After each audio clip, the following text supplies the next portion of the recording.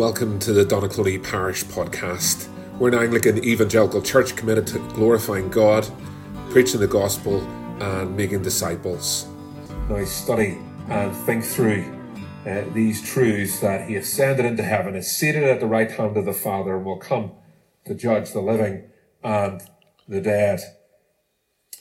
Well, it is a great It's great to be with you. Although there's not loads and loads of folks here tonight, but it's great to be studying the Apostles' Creed, this great statement of biblical facts and truths. And as I said, tonight we're going to look at the phrase, he ascended into heaven, seated at the right hand of the Father, and will come to judge the living and the dead. Truths that are often dismissed or ignored or attacked or mocked from both those inside and those outside the church. Because the ascension of Jesus rising back to heaven, him going back to his Father's side, is often dismissed as if it's an outdated belief. It's as if that this is another one of Elon Musk's rocket launches going off from Mount Zion, shooting up into, or Mount Olive, should I say, shooting up into heaven. But the heavenly session, what we call the ascension of Jesus' reign, seems to be ignored in the story of Jesus as some irrelevant footnote. And the return of Christ to judge the living and the dead, well, that seems to be attacked as narrow-minded fundamentalism. A dogma that is totally different than God's love. As if you can't have God's love and God's judgment in the same sentence at all. And so let's pray tonight that we would listen in and we would study these passages that we've read tonight, and we would think through what it is we need to learn. So let's pray at home, and here, let's pray together. Heavenly Father, you've made yourself known to us through your Son by your Holy Spirit. Grant now, as we pray, open our ears to hear you, open our eyes to see you, and open our hearts to love and follow you. For this we ask in the name of who died for us and rose again, even Jesus Christ, our Lord. Amen. Well, hopefully by now you've gone through at least 4 or 5 weeks of studying the Apostles' Creed. Hopefully as you look at the Apostles' Creed, and even if you've got a sheet here, you will see that the Apostles' Creed is split into 3.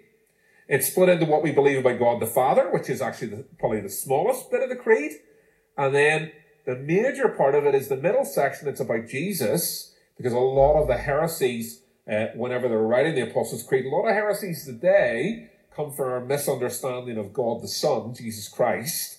And then there's this small bit at the end about the Holy Spirit and the church. Well, tonight, our teaching finishes off the middle part before we go into that third part. It's teaching about Jesus. And I think it's helpful if you look at that middle section, if you can kind of think of it like a V shape. It's like a V shape where we're told we believe that Jesus Christ is God's only Son, our Lord. So he was always there with God the Father. He's always been. So this is Jesus in heaven. And then we say he was conceived by the Holy Spirit. So he was born, he came down, he humbled himself, came down to earth. He suffered under Pontius Pilate, was crucified, died, and was buried. There's the lowest point. He's dead.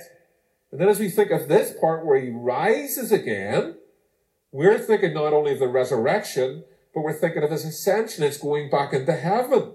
And now at the top part, we're going to be thinking of him being seated at the right hand of the Father, and then coming to judge the living and the dead. And as my daughter was asking me, what way will Jesus come back again? Will he come back as a baby? No, he won't. He will come back in all his glory. He will come back in all his glory. And we will see first of all, in our passage that we're looking at tonight, we're going to be thinking of the ascension. We're going to be thinking of the ascension. He ascended. So Jesus comes to us to bring us back to God. And Augustine puts it like this. He's talking about this part of the V, of him sinking down into the earth. He says, so far as human pride sunk us, that nothing but divine humility could raise us. So in our human pride, we sunk ourselves in our sin. So that Jesus humbling himself, God humbling himself to be born and to live and to die for us, could raise us. But where does the ascension fit into this kind of V shape? Well, the ascension is on the upward slope. It's here. It's here. It marks the final part of the upward curve. Jesus, having risen and ascended, appeared to his disciples, he's exalted at the right hand of the Father in heaven. And we read in Acts chapter 1, verse 9 at the start, after he'd said this, after he commanded them to go and make disciples, he was taken up before their very eyes, and a cloud hid him from their sight, we read in Acts chapter 1, verse 9. And you can almost picture the scene of the disciples gazing up to the place where Jesus has been. They're looking up into the sky, hoping beyond hope that that cloud that had hidden them from their sight would pull back and they would see Jesus. But the cloud moves, and the person that they'd given their life to for at least over 3 years is not there anymore. Jesus is gone. So the fact of the ascension, it can seem a wee bit worrying at part because it marks the end of something in a sense of loss. Jesus, in some ways, is not there. It's an absence. But if we look at what happens next in Acts 1, we see the disciples are challenged by 2 heavenly messengers, by angels. Verse 10, it says, they were looking intently up into the sky as he was going, when suddenly 2 men dressed in white stood beside them. Men of Galilee said, why do you stand here looking up to the sky? The same Jesus who's been taken from you into heaven will come back in the same way you've seen him go into heaven. The point of these words is to say, Jesus' ascension is not the end of the story.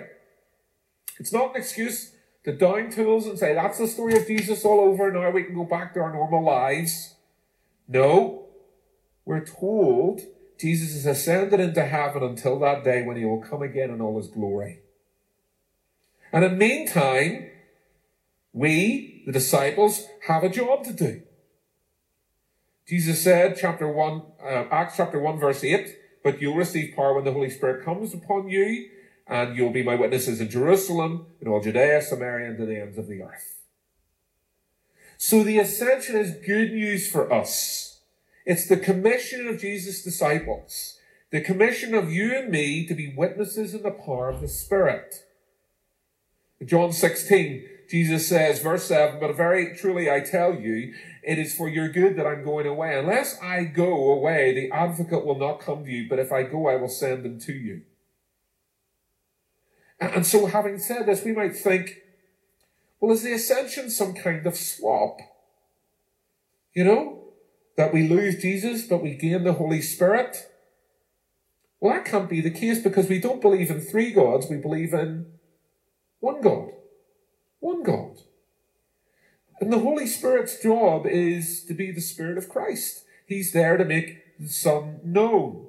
Because of Jesus' ascension, the Son, God the Son, Jesus Christ, can be known in a new and more intimate way. You see, what appears to be the absence of Jesus is actually a new kind of presence. Because the ascension is, as the angels say, the taking of Jesus into heaven. It's his exaltation to the right hand of the Father. So it's not Jesus shooting up to a particular place because God is not in one place at one time. So when we speak of Jesus ascending to the Father's side, we're talking about Jesus entering into God's dominion over creation. Well, why is the ascension good news for us? Why do we say we believe he ascended into heaven? Why is that such good news? Well, it's because through it, Jesus gives us the gift of his Spirit. His renewed presence as the sovereign Lord by his Spirit. And I want to pause there and move just to something else for a moment, because not only does Jesus give us the gift of his Spirit, he also gives us a future. What do I mean by that? Well, remember, Jesus ascends. He ascends as a human being, a real human. And now in heaven, he is reigning fully God and fully human. And so we must not think of the ascension as Jesus kind of like a snake shedding its skin and him going up into heaven. No, Jesus doesn't lose his humanity as he ascends into heaven. Actually, his humanity is now glorified and raised to the heights of God's throne. That is to say, in the ascension, and let's get our heads around this one, God has made room in himself for man. The ascension is not just the return of God to God, but the exaltation of the God-man to his rightful place of glory, the place that humanity was destined for. Why Adam and Eve were able to talk with God in the cool of the evening, it is that humanity is right in there in the midst of the Godhead.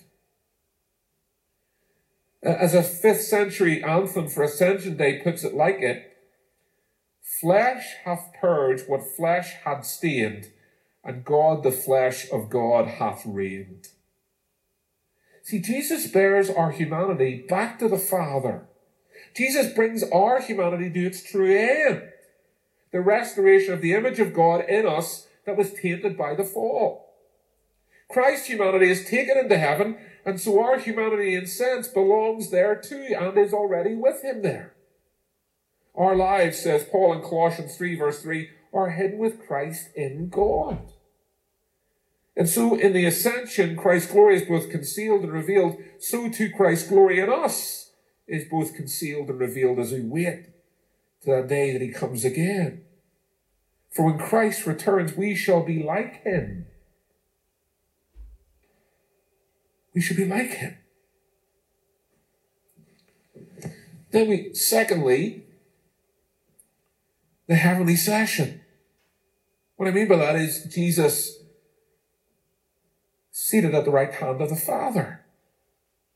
We'll come back to Christ's return in a moment, but first of all, there's some sitting down to think about here. We say in the Apostles' Creed, I believe he ascended into heaven and he's seated at the right hand of the Father.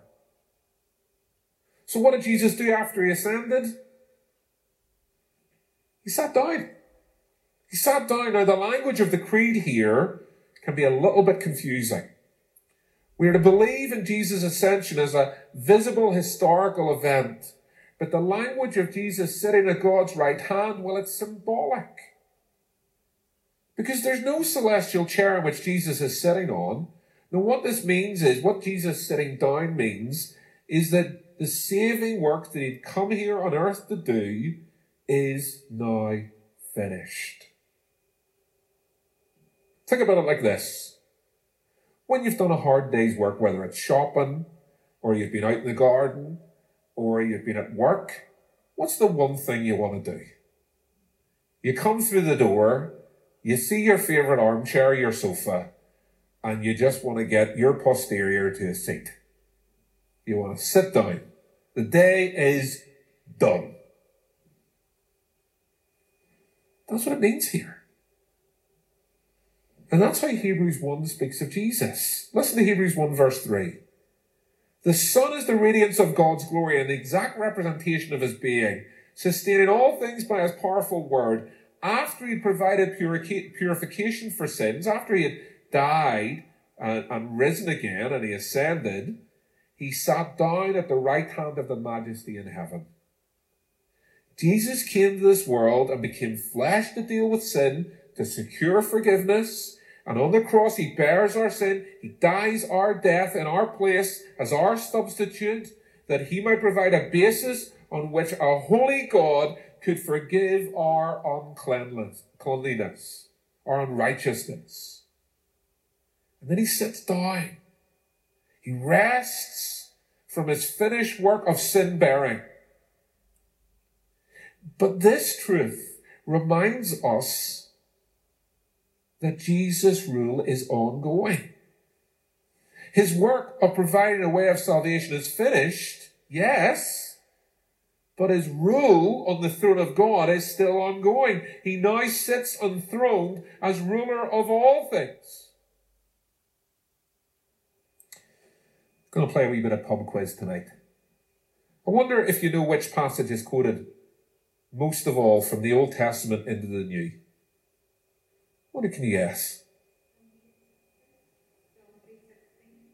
No, Old Testament passage into the New, from the Old Testament into the New. All right, I'm going to give you it. Here it is. I didn't know this until I looked it up, so I'm not any smarter. It's Psalm 110, verse 1. Let me read it to you.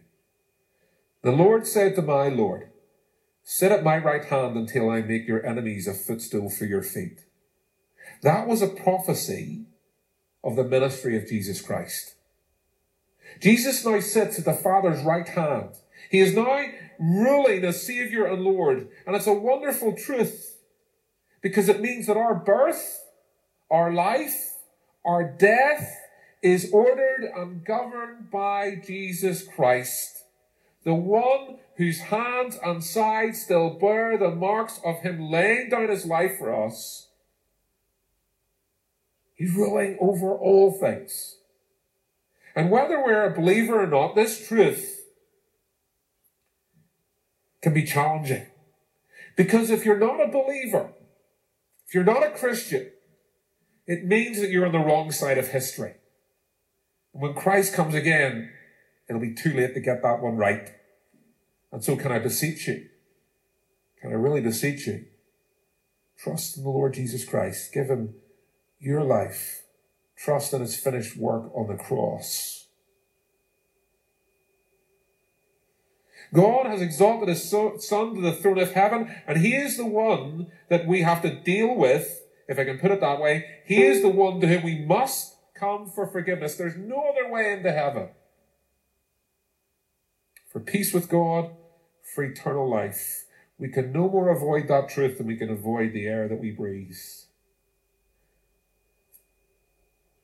And here's the challenge, not just for the non-Christian, but also for a Christian. Jesus' Lordship is a challenging truth for a non-Christian, but also for a Christian. Because I wonder if we're always happy that Jesus is our Lord. We're very happy for him to be a Saviour, but him ruling over every area of our lives, I don't know about you, that one doesn't sit well with me sometimes. Because if Christ is to be Lord, what I need to do is take down the selfish flag that I've erected at the center of my life, where I say, I rule here, and I rule here, and I rule here, and Jesus, I don't want you to touch that, and Jesus, I don't want you to touch that, and Jesus, I don't want you to touch that. Let me explain that a little bit as I explained to you about the Rectory Garden. Our garden at the Rectory exists in two states. Sometimes it's neat and tidy, but most of the time it's like a jungle. During lockdown, Lisa and I went at it. We cleared the moss, we cut back the weeds, we even went as far as starting potting plants. It looked amazing. I have to say, quite proud of it. It was looking good, love, wasn't it? But then, we went on holiday. And we came back, the moss everywhere, weeds everywhere, brambleweed everywhere. All the potted plants, nearly all of them had died. It was a disaster. And I wonder if our spiritual lives resemble the Rectory Garden. Because ignored, all kinds of weeds and the moss can grow there. Jesus put it in the parable of the sower, didn't he, in Matthew 13? The seed fallen among the thorn refers to someone who hears the word, but the worries of this life, the deceitfulness of wealth, choke the word, making it unfruitful. You see, unless we're inviting Jesus to be the Lord of our lives and allowing the Spirit to do his work of sanctification in our hearts, of making us more like Jesus every single day, then surely those weeds of our own lordship will start to take over our time, over our money, over how we respond to that family member, that husband, that wife, that parent, that child. And if that's something that applies to you, as it applies to me, then can I encourage you tonight, not to waste time about it, but tonight, to hold up to Jesus those things you know that aren't right and ask him to reign over each one of those as you repent. He ascended into heaven. He is seated at the right hand of the Father. And finally, he will come to judge the living and the dead. Jesus' resurrection ascension is not just the enthronement of Jesus, it's actually advance notice of the end. Listen to Acts chapter 1, verse 11. Men of Galilee, they said, why do you stand here looking into the sky? The same Jesus who's been taken from you into heaven will come back in the same way you've seen him go into heaven. We hear it again in Psalm 110, verse 1. The Lord says to my Lord, sit at my right hand until I make your enemies a footstool for your feet. See, the Bible says a day is coming when the one who died and risen and reigns, he will come again with all glory and power to judge the living and the dead. That means even if you die, you can't get out of it. Elijah tonight read for us from the Apostle Peter. And Peter knew that people mocked and laughed at this idea of Jesus coming again to judge the living and the dead. 2 Peter chapter 3, verse 4. They will say, where is this coming he promised? Ever since our ancestors died, everything goes on as it has since the beginning of creation. You say to your friends, God will come back to judge you. They'll laugh at you. Where is he? Where is he? Where's this judgment you keep talking about? Where is he coming back? They've been doing it ever since Jesus rose again. But Peter encourages readers and us to be assured to trust the God who began everything. He will also bring everything to a close. And the only reason there seems to be a delay is actually a good thing. And we are here today over just over 2,000 years since Peter wrote these words. And we're only here because God is patient. God is patient. He is patient to bring about the promised end. But that day will come, says Peter. Look at verse 10. He says, but the day of the Lord will come like a thief. The heavens will disappear with a roar. The elements will be destroyed by fire. And the earth and everything done in it will be laid bare. Laid bare before Jesus the judge. Then there will be a new heaven and a new earth. And how we enter that new heaven and new earth is by trusting in Jesus' finished work on the cross. And so this evening, let me encourage you to take hold of Christ's promises for yourself.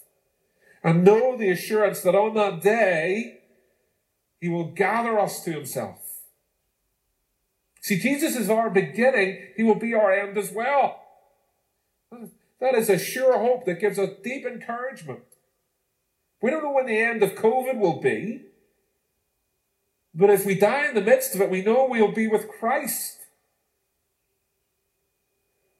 I don't know if you've ever read Pilgrim's Progress by Bunyan, John Bunyan. If you haven't, read it. Great book. And in it, there's a character called Mr. Standfast. And he says these words. The thoughts of what I'm going to lies a coal at my heart.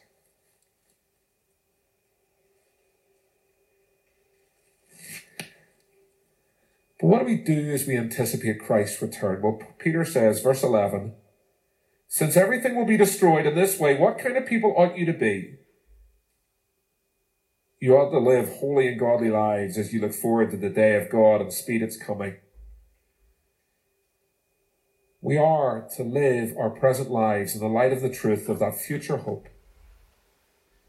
Because the waiting for Jesus to come to judge the living and the dead is not just a waiting, marking out time. It's not just like Lisa waiting for me to come to the car. It's not the way it works in most families where the men wait for the women. It's usually Lisa out in the car ready and waiting for me as I run back in as I forget. And she's there going, come on, come on. That's not the waiting here. It's not marking out time.